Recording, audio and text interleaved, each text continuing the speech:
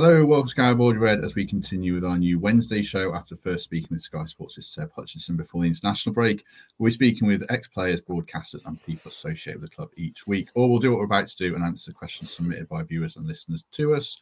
Joining me to discuss a load of good questions you sent in are, first of all, Reds fan Emily Anderson. Morning, Emily, how are you? Good morning, very good, thank you. Yeah. Good. And the man who really truly is to blame for the draw against Luton, Michael Temple, how are you doing? Yeah, good. I don't think I can be given the sole blame for that one, to be honest. Having watched the game, like most rational people, but yeah, my timeline would suggest that somehow I've influenced us in conceding 2 late goals. Yes, this is because Temp said we'd beat Luton 3-0. I mean, we probably should have done, or even 4-0. But yeah, we don't. Obviously, when we talked before the game, we don't know how it's going to pan out in the last 15 minutes. So I don't think it was an unreasonable prediction, but it was amusing the amount of flack Temp's got, certainly. Right. I've called this Wednesday show Nottingham Forest Extra Time, which is not very original at all. And I've not brainstormed it with people cleverer than me who work in branding like Temp. So I probably should have done, but that's the plan going forwards. And like I say, we're going to do a Q&A, take your questions. Loads submitted on Twitter. Do drop some in the live chat if you're with us. Lots of people here already. So good to have you on board.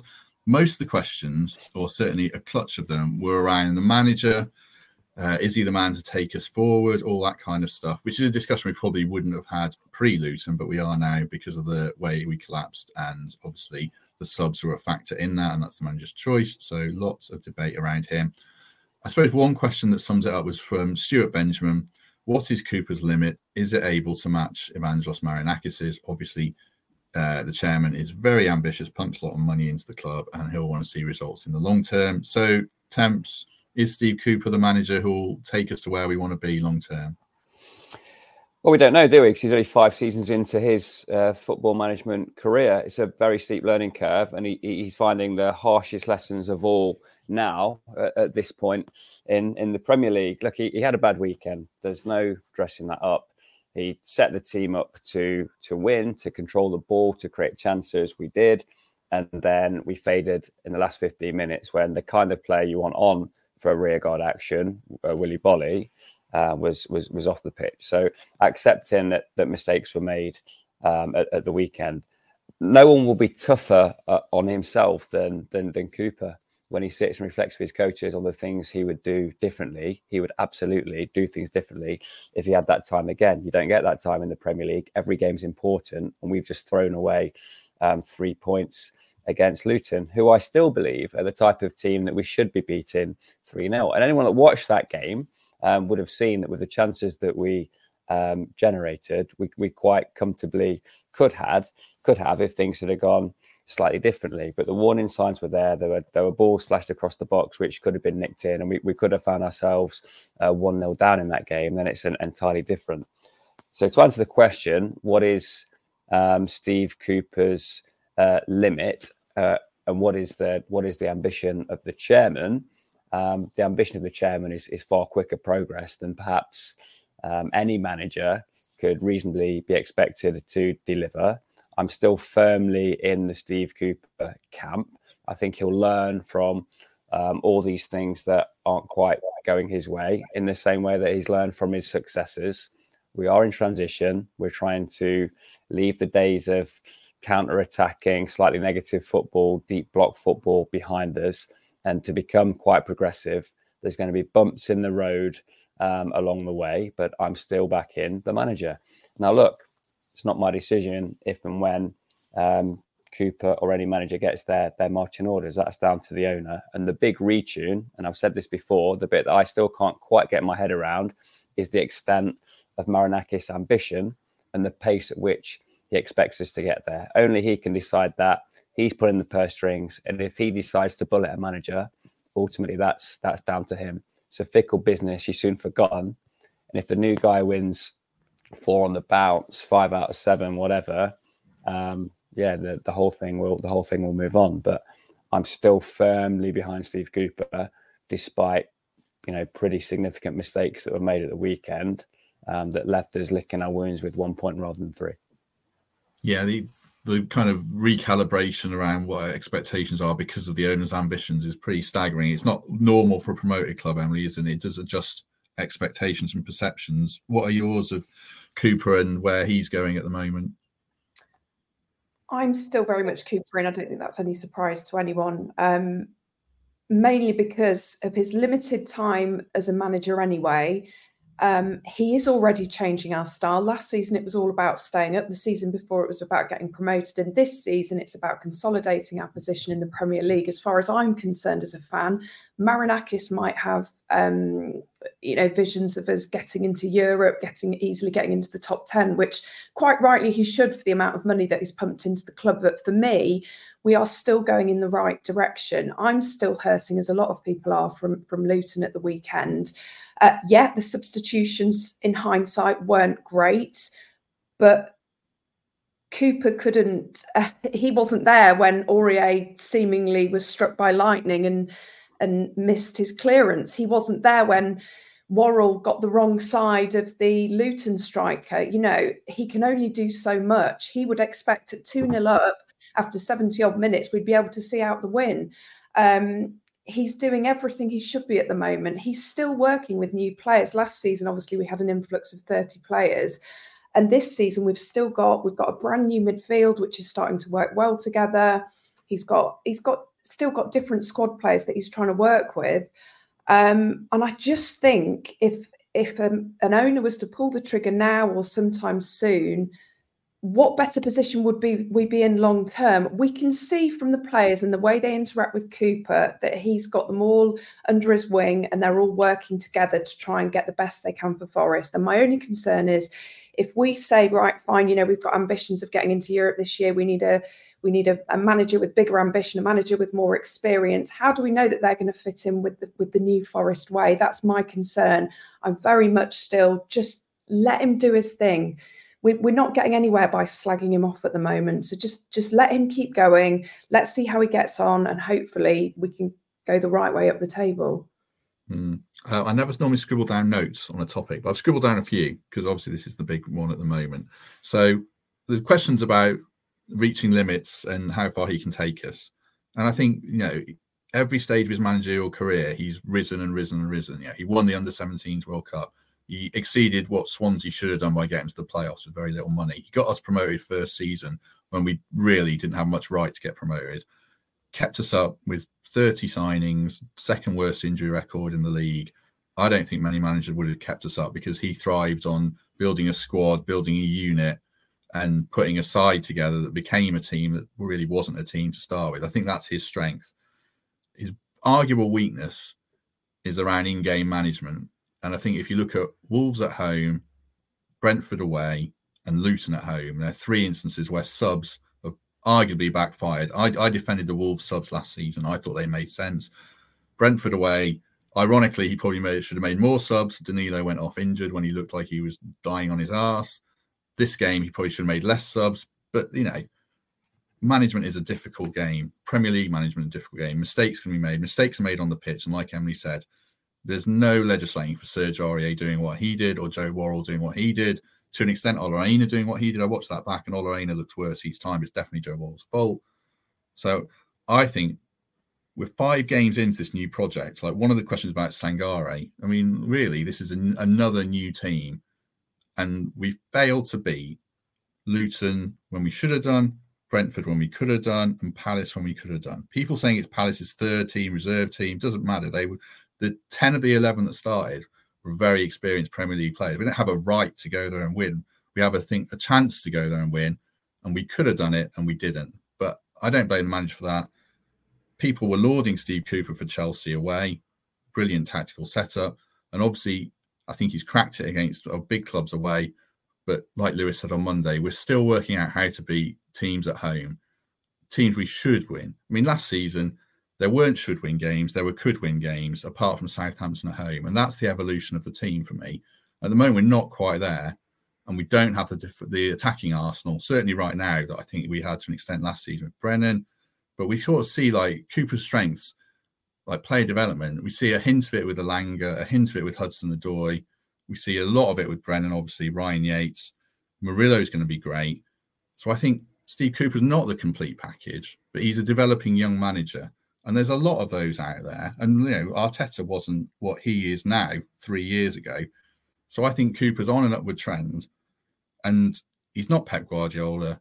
He's not Jurgen Klopp, and he might not ever be them. But I think we've got a progressive manager who's going the right way, building a new side. This is like Nottingham Forest 3.0 sort of. So I think we need a bit of patience. Luton was a shocker, miserable, but we're on the right track. So for me, I would keep faith with him. He's not the best manager in the world. And if Marinakis can go out there and think, I can get, everyone says Emery. There's not that many Emerys out there. But if one emerges and he thinks like he can get in, then fair enough. But there's lots of shiny other toys out there. I think we're kind of in danger of throwing the baby out with the bathwater here and writing off Cooper as, But to me, over a 38-game season, where would this team finish with Steve Cooper? About 12th. Where should they finish? Probably about 12th, unless they develop in January and get more attacking Arsenal. So like the other guys, I'm firmly behind the manager. I think it's just a massive overreaction. He's not perfect, but no manager is perfect. Look at Ten Hag, absolute shockers, but he's got the track record. We can point to, Guardiola. I'm going on a bit here. Sorry, Guardiola not playing a defensive midfielder in a Champions League final. Managers make mind-blowing decisions, periodically. And Cooper made his. Let's learn from it. Let's see players learn from it. Let's dust ourselves off and let's be better against Liverpool. That's where I'm at on it. And I think just end it there, mate. I think that's a very articulate and measured assessment of exactly where we're at. Good. So let's move on to another question, because I know Emily's got to go in about 25 minutes. So we'll try and rattle through a few more quickly. One of them sort of related to it, and we discussed on Monday. So I'll just get your guys' take on it quickly. There was a question from Andrew on Twitter. Have we had a good start, a bad start, or a middling start, Emily? We've had a decent start. I don't want to save those. Decent start. We've had loads of positives already, haven't we? We're not conceding as many goals. We're playing with more possession. We are dominating games without necessarily getting that killer instinct goal. We got a great result at Chelsea. But on the flip side, which we all know, we have squandered leads like Luton at the weekend. We should have probably beaten Burnley had we played better football. Stupid mistake at Brentford meant we dropped points there. We probably could have beaten Crystal Palace if we'd have got a one new fit. I'm happy with where we are. My only worry is pre-Luton, it felt like we were settling into that mid-table Crystal Palace guys, whereas now we've slipped to 15th. I know it's still early days, but I don't want us to get sucked into that relegation fight. We've got a really tricky few games coming up. Realistically, we're probably not going to get anything out of Liverpool. We've got Villa, who are just firing on all cylinders at the moment. So if we're not careful, we could get absolutely pummeled by them. Brighton, West Ham. I think we're doing okay. I just don't want to get into another relegation dogfight because the tide will turn. And the thing that really worried me on Saturday at full time was the boos. I've not heard that for so long at the City Ground, and it wasn't nice to hear. I get it because it's disappointing. We should have beaten Luton. But I worry that the tide is turning with the fans and the fan base are getting restless. So I guess in answer to the question, I think we've probably had a decent to middling start. It's okay. It's okay. Yeah, I'd go along with that. I think, add the 2 points for beating Luton, which we should have had, and it's, 7.5, 7 out of 10, and now it's 6 out of 10 for me. What about you, Temps? 3 to 4 points behind par for me.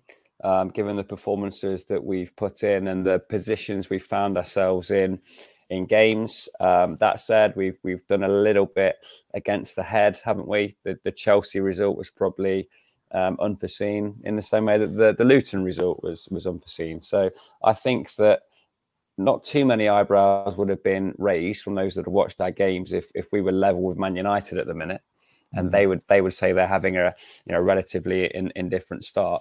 The plus point is the trapdoor's not getting any closer. The bottom three are particularly weak this season relative to other seasons, and already we find ourselves 6 points clear of the trap. So we're in that middle area of the Premier League where 5 or 6 teams will battle it out for 9th to 15th, and we've got to get on the right side of that, and that means winning your home games against those bottom 4 or 5 teams. that means finding a way to nick a goal on the road. So to answer that question directly, having watched every minute of every game this season, I think we should be 3 to 4 points ahead of where we find ourselves now.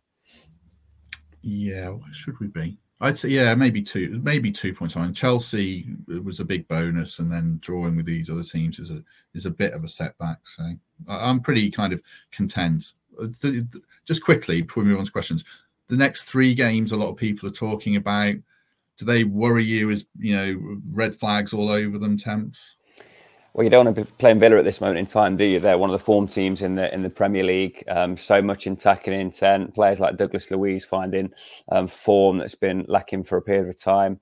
They're an intimidating prospect. Liverpool look free scoring again and have a lot of pace up top and are very adept at the ball in behind, which is probably our relative weakness defensively at this point. So 2 tough fixtures to come now. And no, you wouldn't particularly want to be facing Villa and Liverpool next up. That said, there's a run of fixtures thereafter where you can see yourself getting a foothold and motoring up the table. So what's success from the next 2 games? In all honesty, it's defensive football and 2 points. I was going to say 3 points is a really good return. I know it's not the sexiest return, but 3 points from whether it's against Villa or West Ham. I think we'll lose to Liverpool. I hope it's not a meltdown if we do. Just quickly, Emily, where are you at on that? Similar to Temps, really. I would take a couple of points from those games. I can't see us getting anything at Anfield, really. Although I guess this time last year it was like our turning point, wasn't it, when we played Liverpool? But yeah, no. And Villa terrify me at the moment. I watched them at the weekend, defensively sound, and Ollie Watkins has found form. So that terrifies me. I think, do you know what? You talk about nicking points away and we need to find a home form. I wonder whether the pressure of the City ground and the atmosphere and the expectations maybe got to the players this season, because we beat Sheffield United, but everywhere else we've drawn a blank. I know we are still unbeaten at home this season, but I just wonder whether, as fans, do we need to actually, I know people are saying that the atmosphere is not great and it's not as good as it was, but I wonder whether the players are maybe feeling what we're feeling, and we almost need to have a reset at home and just, maybe Villa's the game to do that. It's the first, in inverted commas, big team that we're coming up against. And maybe that's the game where we all work together and hopefully we can get something out of it. But if we don't, let's not panic, because as Temp said, Villa are the informed team at the moment. We're not expected to get anything at Liverpool. There are still games to follow where we will pick up those points. But I think in terms of for the team and for the fan base, it'd be nice to think that, I don't know, maybe we could nick something against Villa at home. Potentially. Yeah, I think it's the way we're trying to play against lesser opposition who are sitting in now. Not many teams sat in against us, and we're trying to play 4-3-3, 4-2-3-1. I actually think if we played 3 at the back against Burnley, we'd have been better set up for that game. I thought we would try to run before we could walk a bit. But I do respect the way Cooper's trying to go about it and the evolution of the team. Let's change gears a bit and take some different topics. I might revert to that. We've got other questions on it, but there's a question from Steve about how much will Andrew Omobamidele ever play for us? I should have practiced that before. When he gets in the team, I'll really nail it. Interesting. I'll just answer that quickly. I think he will, obviously. He's doing fine in training, I was told, but he's not doing like Murillo fine. And, Murillo's just such an exception that he stands out and deserves his place, and he's going great, going on to massive things, I think. Omobamidele is just a big prospect as well, but he hasn't done quite enough to get in yet. But I think he's definitely going to get his chance.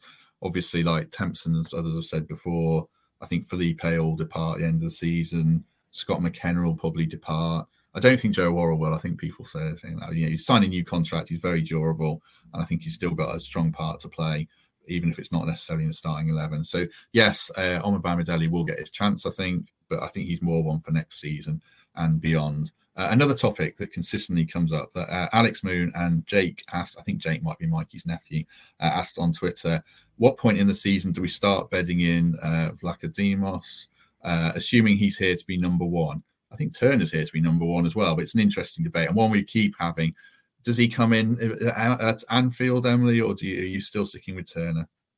No, I'm still sticking with Turner for the time being. I think that might be half the problem, is they both quite rightly think of themselves as number one. And Matt Turner, for me, hasn't done enough wrong to lose his place. Arteta was saying that he got Raya in to be a joint number one with Ramsdale. And as we can see, it's not quite working for them. And I don't think you can have two number ones in a side. Vlachodimos, I'm sure, will get his chance, but I think we need to wait for consistent howlers from Matt Turner before that happens. Otherwise, what message are you sending? What it will create is some healthy competition between the two. We've heard whispers over the last few days that Vlachodimos is getting a bit fed up with sitting on the bench. And you can understand that, can't you, when he's come here to play Premier League football and he's just waiting for his chance.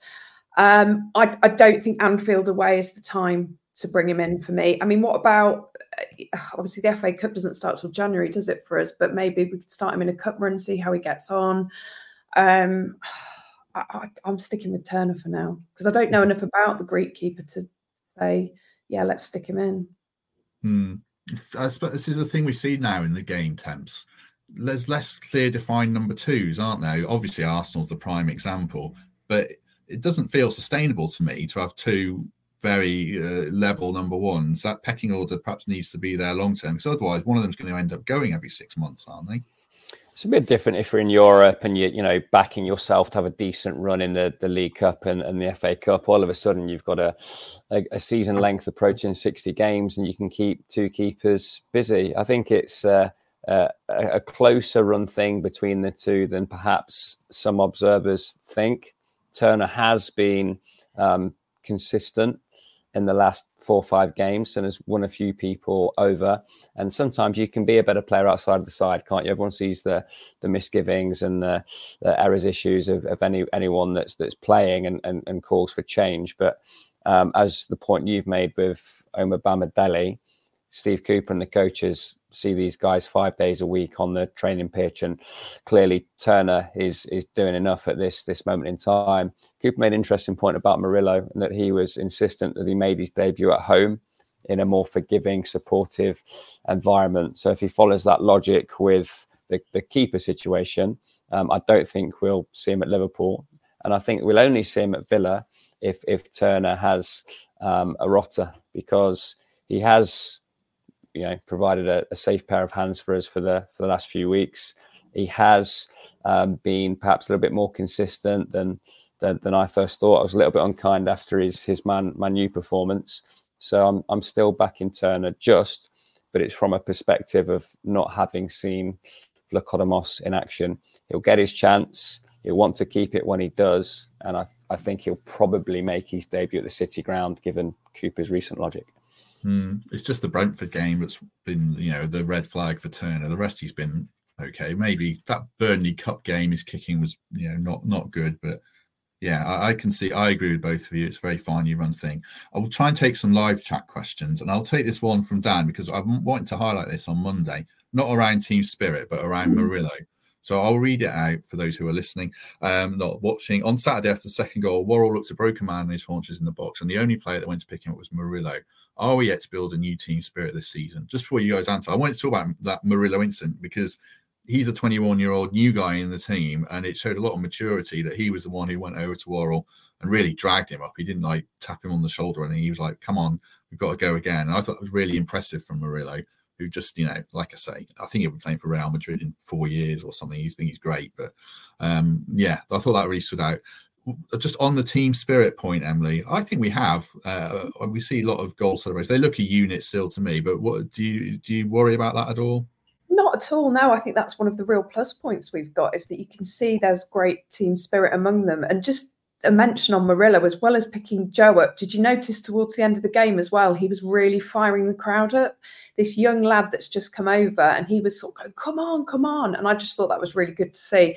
But no, I think team spirit's fine. And they're all still getting to know each other. So you've got you've got your old faithfuls in Joe, Ryan, Gibbs White, Bolly from last season, but a lot of them are still finding their way in the team. You only have to see when we score that they're all loving each other for doing their thing. So no, I think you can read a lot into the fact that it was only Murillo that went up to Joe, but maybe that's because it was his centre-back partner that he felt he wanted to go and be that man. I don't see any divisions at all. I think team spirit is good, and it will hopefully get better as they get to know each other and play better together. You can even see from Mangala this season how happy he now is in his midfield three. You know, he's firing on all cylinders, isn't he? So yeah, no, I think the team spirit's fine. I don't have an issue with that at all. Yeah, it's funny that Emily, not wrongly, calls Gibbs White a mainstay of the squad. He's only been here for a year. It shows Temps the turnover is insane. So to build any kind of team spirit is a challenge, isn't it? Yeah, well, that's not going to stop. That's the nature of Premier League football, isn't it? Look, I'll say this on Joe Worrell. He is a big part of the spirit, the togetherness in the camp. So that mistake hurt him. He knows it was his mistake, and he looked broken, didn't he? He wanted the ground to swallow him up. And being a leader in a sporting dressing room is a tough thing to do. You want to be popular, but more than anything else, you want to be respected for your performances. And he cares more than most about his performances. Got himself in a horrible position against a physical striker, and yeah, he just brushed him aside, didn't he? And finished well. So the positive from that is Murillo, who seems to be I was going to say a man in a boy's body, isn't he? He's a man in a farmer's body. Just an incredible 21-year-old in a physical sense, but clearly some emotional intelligence too. If he's gone and tapped his skipper on the ribs and told him to graft out the rest of the game and try and get us back into it. So yeah, a bit of a changing of the guard, isn't there, in terms of the starting berth at centre half. But Joe Worrell has a role to play in that spirit, and Murillo has a massive role in the shape of our season because he's the talent with the highest ceiling in that back four.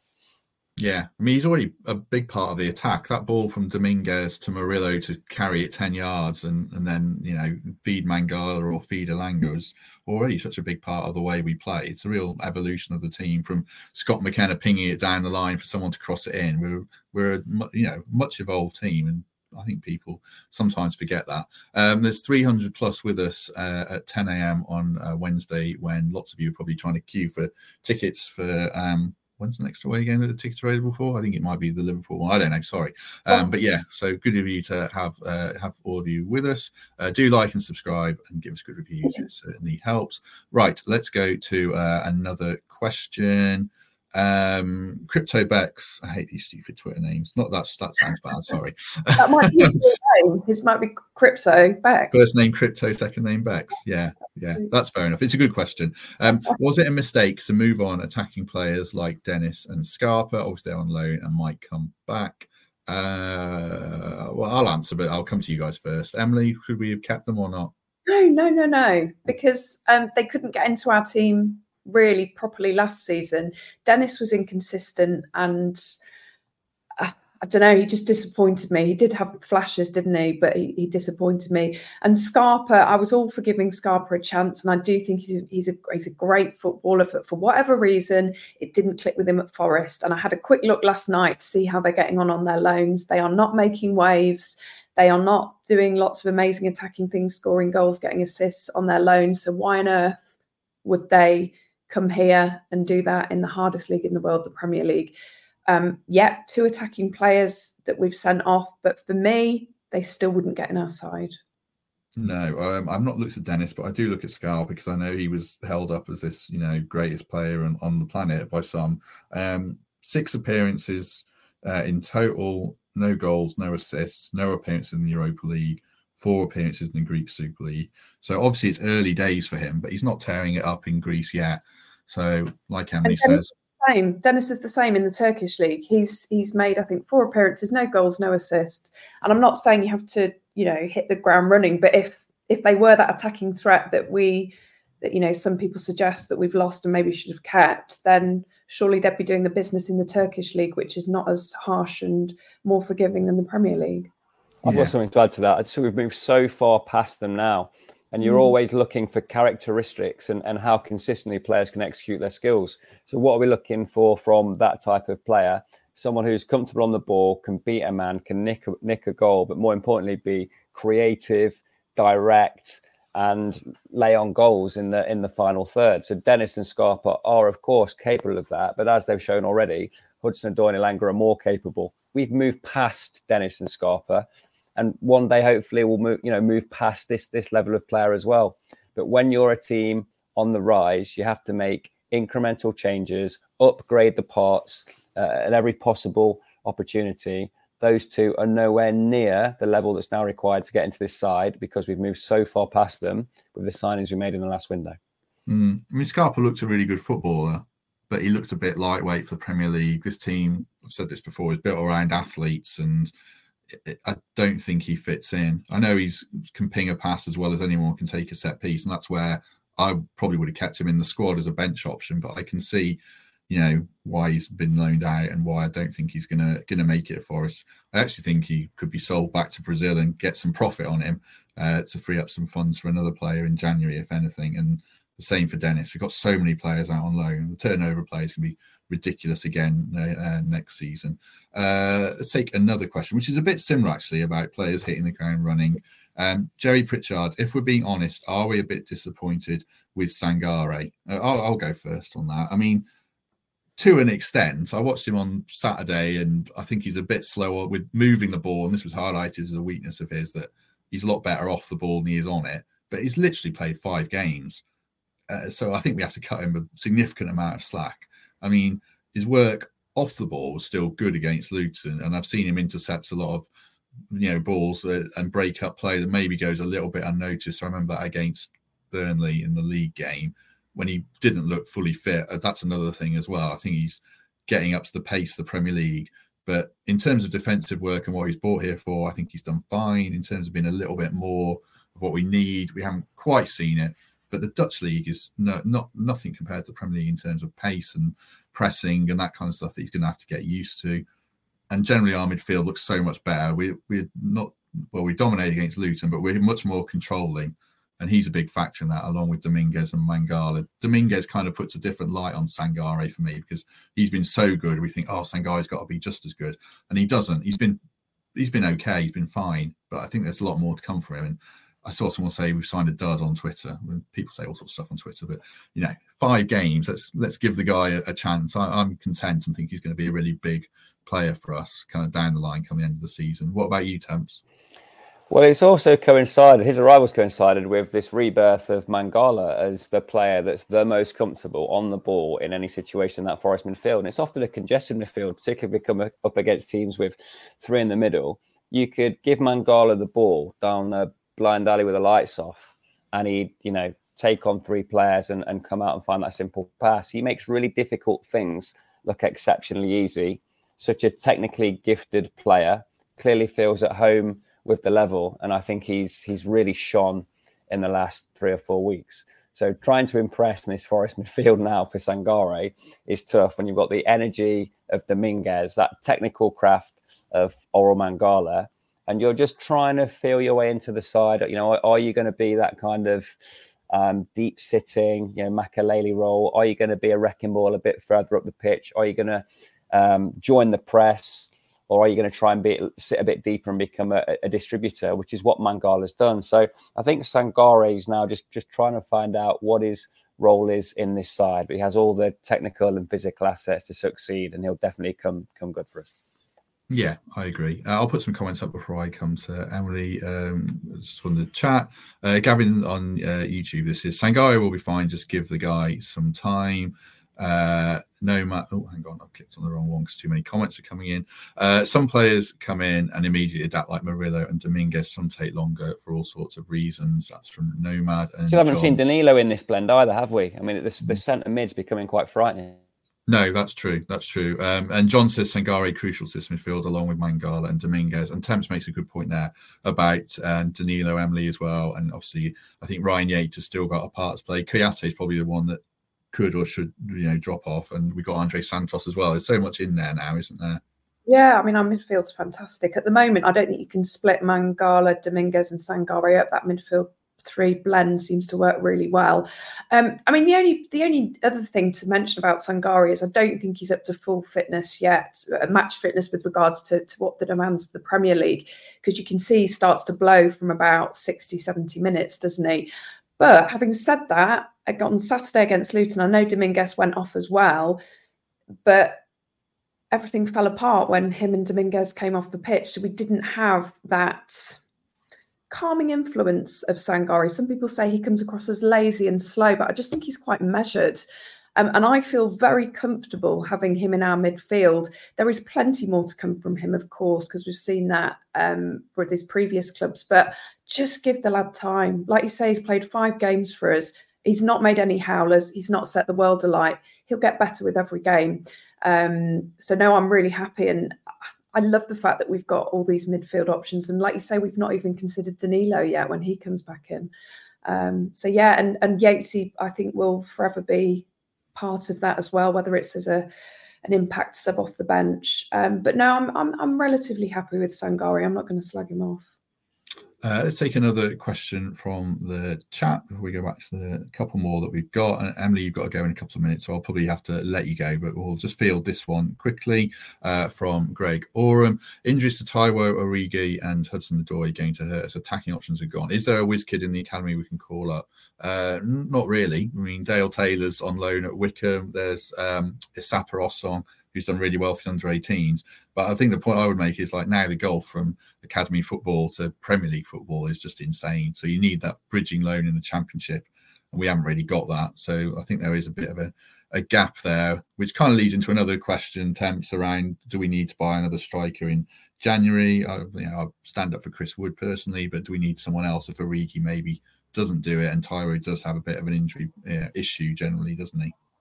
I haven't been ever so kind to Chris Wood, and I was sat there at half time thinking this fella might have a Sam Surridge level of impact here, be on the bench, willing servant for 25, 30 minutes, have the odd moment of a class finish, one touch finish, whatever, where you sit up in your seat, then ultimately just fade away into the background. Having watched his second half performance, and then gone back and really thought about his impact on the game and the chances that he missed as well, his movement to get into position for those chances, I think Chris Wood can be the understudy that we need to Taiwo Awoniyi. His movement for the left-footed finish goal was incredible. Held his run, timed it to perfection, ran across the centre half, basically said, foul me or leave me. And then he pulled out that finish, gave the keeper the eyes, and that was a difficult thing to do. Second goal, perhaps more typically, Chris Wood, good cross, good header. But there were 2 or 3 other chances in the game as well, notably the first one in the first half where he just peeled back out the 6-yard box and swung a left peg at it, the goal that was disallowed as well. So there is a 10 to 15 goal a season man there who put in a really, really good performance at the weekend, proved me wrong for sure. And I think that's the level that's required to be a backup striker in the Premier League, albeit one that's going to get 4 or 5 games in this period where Taiwo's out and 4 or 5 games in a future period where Taiwo's at the AFCON. So I'm going to stand up for Chris Wood a little bit. Really, really impressed me at the weekend. I've been a bit of a critic when he's gone missing in a few games, but there was more than a few flashes there that showed why Cooper was so adamant that he was the man to pull in last year. Yeah, I mean, he's got 3 goals. I think he can get 10. Historically, he always gets back, 10 to 12 or something. I think he's still at that level. He's only 31 or something like that. So I think he's a good backup option. I suppose the question is, Emily, do we need another backup option? Because not many teams carry 3 strikers. Like Villa have got Ollie Watkins and then there's John Duran. It's a big drop-off. Most clubs kind of run that way, don't they? We're a bit of an exception. Yeah, and also, who do we get? Because I think, off the top of my head, I can't think of anyone available. Hello. I do apologise. That's my dog. I'll carry on. I'm going to go on to mute. Okay, mute yourself. Yes. In fact, you're going to have to let you go because it's 10 past 10 and you said you had to depart by 10 past 10. So do you want to say goodbye over that? And I apologise for my dog. No problem. Right. I'm going to boot Emily from the studio. That was a good way to end her run on Garibaldi Red. Horrendous. I don't think there's enough animals on this podcast. No, that's true. Right. Hang on. Okay. Emily's gone. Myself and Temps will hang around for another what should we say, 20 minutes max, and we'll just field a couple more questions. I'll just change the background so it looks better on YouTube. There we go. Right, let's go back to a couple more. This one was mostly for you, Temps. I thought you could answer this. From James Jones. In an effort to have more seats at City Ground, why don't the club fill in the corners between the Trent end and the Brian Clough stand? I know Wolves have done stuff like that periodically, and obviously there's all the stuff around the ground developments and the Peter Taylor stand, which is still ongoing and feels like it's going to be ongoing for quite a long time. What's the issue there with filling in the corners? Well, Forest have a massive strategic call to make, don't they, about investing in the City Ground or a new build stadium at some point, because there's a stadium issue in the same way that Chelsea have a stadium issue when it's compared to the likes of Spurs, dare I say West Ham, certainly the two Manchester clubs, and the stadium that Arsenal has built, which is now starting to look tired. Forest have a stadium issue if they want to establish themselves in the top 10 of the Premier League. So that requires tens of millions of pounds worth of investment, and you can only spend that money once. So the second that we see capital development at the City Ground is a sure sign they've decided that that's the way forward, rather than finding a brownfield site and building something from scratch. In the new chairman, they have the right guy to make that decision. His group of companies has all of those kind of consulting arms and building arms in their wheelhouse, and that'll be top of his inbox at this moment in time. So why not fill in the corners? Well, there are easier ways to add capacity to the City Ground. The priority, if they are to develop the City Ground, is the main stand, as we've seen. Any kind of application process, planning, consultation takes a lot of time, and they're just so much further down the track with those plans for the main stand. So 2 things to look out for. Are they going to invest in the City Ground or not? We've seen some works recently, haven't we, on the look and feel of the place. We saw the new beer jets in the Brian Clough upper at the weekend, but drop in the ocean really compared to what needs to be spent to bring the City Ground up to spec. So are they going to lay a brick on the main stand, or are they going to look to build elsewhere? That's the primary question, really. Filling in the corners is a long way down the track and way after they've taken that decision. Yeah, and I threw that for people who don't know. I threw that question at Thames because he works at Trent Bridge, and high up there. Not that he'd want to blow his own trumpet, but they're always looking at developing their own ground, so he's well placed to comment on that. Better placed than me. Let's take a question from George. Regarding Andre Santos, do you think he'll be recalled in January? I think if he was performing as well as Murillo has in training, then surely he would have been picked. We discussed Santos a fair bit, Temps, haven't we? I mean, he's so talented, Brazil under-20 star, but he hasn't had a kick really for us yet, apart from that Burnley game in the Cup. Is this symptomatic of what we were talking about Forest's strength in depth in midfield, and it's hard to get him in, or should he? I mean, I suppose he probably should have come on against Luton with hindsight, shouldn't he? I think he'll go back in January. I don't think it's suiting anybody at the minute, is he? Is it? We're not going to be able to guarantee him in the minutes with the emergence for the midfielders that we've got. When Danilo's ready, he'll be prioritised for exposure rather than Andre Santos, because he's not our player. Doesn't suit Santos to be sat on the bench. Certainly doesn't suit Chelsea, who want him to prove himself at this level so they can ease him into their team in time. Just one of those that hasn't worked out. We had a couple of late window signings that have pushed him further down the pecking order. It's doing nobody any good, and I'd expect him to go back to Chelsea in January. I think that's probably right. I mean, we've made this point before, but he was signed with, when we probably didn't think we were going to get Sangare and Dominguez. And like Temp says, you play your own players over your loan players in the first instance, if you've got the good options there. So, I'd agree with that. Quick one from James. Has Temp said any abuse in the WhatsApp group after his bold statements in the live show last week? Not really, no. Abuse is the wrong word, but there's certainly plenty of people keen to point out to me at the weekend, at the game in the pub, that I got my prediction wrong. But I still stand by it. I still think us as a team are 3 goals better than Luton over 90 minutes, and everybody saw what transpired. So yeah, I'm sticking by the reasons why I made that prediction pre-match. I still think we're head and shoulders, and that's why even the most, from the calm elements of the Forest fan base, the most vociferous elements, everybody can see that we threw that one away. Yeah, agreed. We certainly did. Probably the last question, I think, one from Danny Stewart, which is going back towards the Cooper topping and expectation topic. And we had this in various different forms. So please remind everyone we've lost 1 game in 6 in the Premier League, and that was to Man City, who are half decent. I understand the Luton frustrations, and that was a horrific last 15 minutes. But who do we think we are? I suppose, that's a bit too direct, but I suppose the question is, who do we think we are, and where should we be? Are people getting a bit too, I don't know, whatever the word is, overexcited? I mean, meltdown is the one that you always get on social media after a game like that. I suppose it comes back to the how good or how bad has the start been, really, doesn't it? So is that a question? Who do we think we are? Yeah, I mean that's literally the question on there. I've tried to rephrase it a little bit.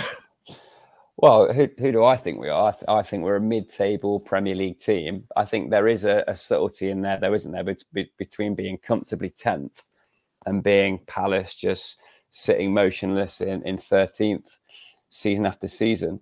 I mean, we still haven't tuned in. The chairman made this comment, didn't he, on his way in, that the ownership expect Forest to make rapid progress given the investment that they've had in the playing group. So only they can decide what true success is.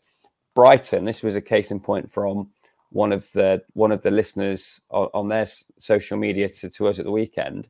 Brighton finished 15th, 16th, 15th before they then kicked on and broke into the top half of the table. And they're perhaps the closest model that we're trying to follow, in so much as, while the bankroll is there, FFP and a relatively small stadium means we can't spend what the top 6 or even the top 8 spend on players. We have to add value to younger players. There has to be some turnover of players in transfer windows, and there has to be progress made by a manager over a period of time. Now, they have changed their manager and kicked on again. I think we can all see that De Zerbi is destined for a big career in management. I think that to feel we're going to kick on from Championship relegation certainties to playoff team to holding in the Premier League to mid-table obscurity to knocking on the door of the top 8 without bumps in the road is simply impossible. We have to balance the need for patience with the bar rising, and it's a really subtle thing in that journey from 16th in the Premier League to 8th in the Premier League. Where do I think we'll finish this year? I'll mirror your prediction earlier. 12th. Does that represent progress? Yes, absolutely. Are we starting to see divisions in the fan base between those that we think should kick on more quickly and those that are just grateful to be here? Absolutely. I'm still somewhere in the middle. As am I. I mean, I was just thinking when you were talking there, the season Liverpool won the league, the season after that, they were terrible. They blew loads of results and, loads of mistakes, and it can happen. I mean, the graph doesn't always go like that, does it? There's bumps in the road, and Saturday was certainly one of our bumps. But like I said at the start, where would this team finish over 38 games? About 12th. There's 2 leagues there's a league within a league, or 2 leagues in the league in the Premier League for me. There's the top 6 who are way ahead, and then there's Villa, Brighton, and to an extent West Ham, who are trying to crack that next level, and then there's the rest. And at the bottom of that tier, I have to still say Luton, Burnley, Bournemouth, Everton, definitely, maybe Fulham, maybe Wolves, and then we're somewhere, I hope, just above that. And like you said, you made a good point about Palace. Like, we could be that this season, but are we going to bobble along and be that for the long term? Well, no, because the owner doesn't want that. The aim is, can we get, ahead of that? But last season, someone's putting last season a battle. I haven't read the full comment, but yeah, last season was a battle. This season is going to be a battle in a different way, and I don't think it's going to be the desperate relegation battle. But I think we're all right. I mean, I probably should give better analysis than that. I think we're all right. I think we're a mid-table team with flaws. We're certainly a squad with flaws. So let's see how we develop. Let's not write us off after blowing it against Luton. And if we get a point against Liverpool, let's not say we're going to make it into Europe. That's what we always try and do on this podcast. Never too high when we do well, never too low when we blow it. So let's see how we go over 38 games. Temps, any final words? Anything you want to say before we depart? I was just going to pull out one comment from earlier. If we had have beaten Luton at the weekend, I think we may well have got into Villa and Liverpool with a bit more attacking intent. As it happens now, we probably do have to become more resilient again. So team selection and shape selection will be really interesting, as it always is. But look, we ain't getting relegated. It's a positive fight. We need to kick on, but we need to stay together as well. And the boos did really disappoint me at the weekend. Let's not forget what's gone before this. 21 years of abject misery with the occasional bit of playoff excitement and a myriad of managers, captains, goalkeepers, strikers sent on their way. We've had the 2 years of being more together as a club than we've ever been. And one of the things that's been cited as a reason for that is the atmosphere that us fans create at home matches. So let's get back to that, stick together, because it's only going to have a positive impact on team performances and our points total at the end of the year. Agree. And I hope we see that against Villa. I think we will. Like you said, they're very good this season, more so at home than away. So I think we've got a chance of beating them. It's going to be a tough one. And as Greg says in the comments, a surprise 3 points will happen at some point as well. I mean, that happened at plenty of times last season for us, and I think it'll happen this season. But we've obviously got weaknesses still, and we have had a couple of disappointing results. But overall, as Lewis said on Monday, I think we're in a very good place as a football club. Right, we'll leave it there. Good to have so many of you with us. I know it's not the best time to do these things, but it needs must. But lots of comments as ever and lots of questions. And obviously, thank you to everyone who submitted them on Twitter. We had loads. So sorry if I didn't get to them all. Just tried to filter out a decent selection. Right, we'll be back tomorrow with, Temps retains his place despite letting himself down so badly last week with his prediction. He'll be back tomorrow with our share as we preview Liverpool away. So do join us then if you can. And then we are back on Monday to dissect whatever happens at Anfield. Right, Temps, thank you very much. Cheers, Matt.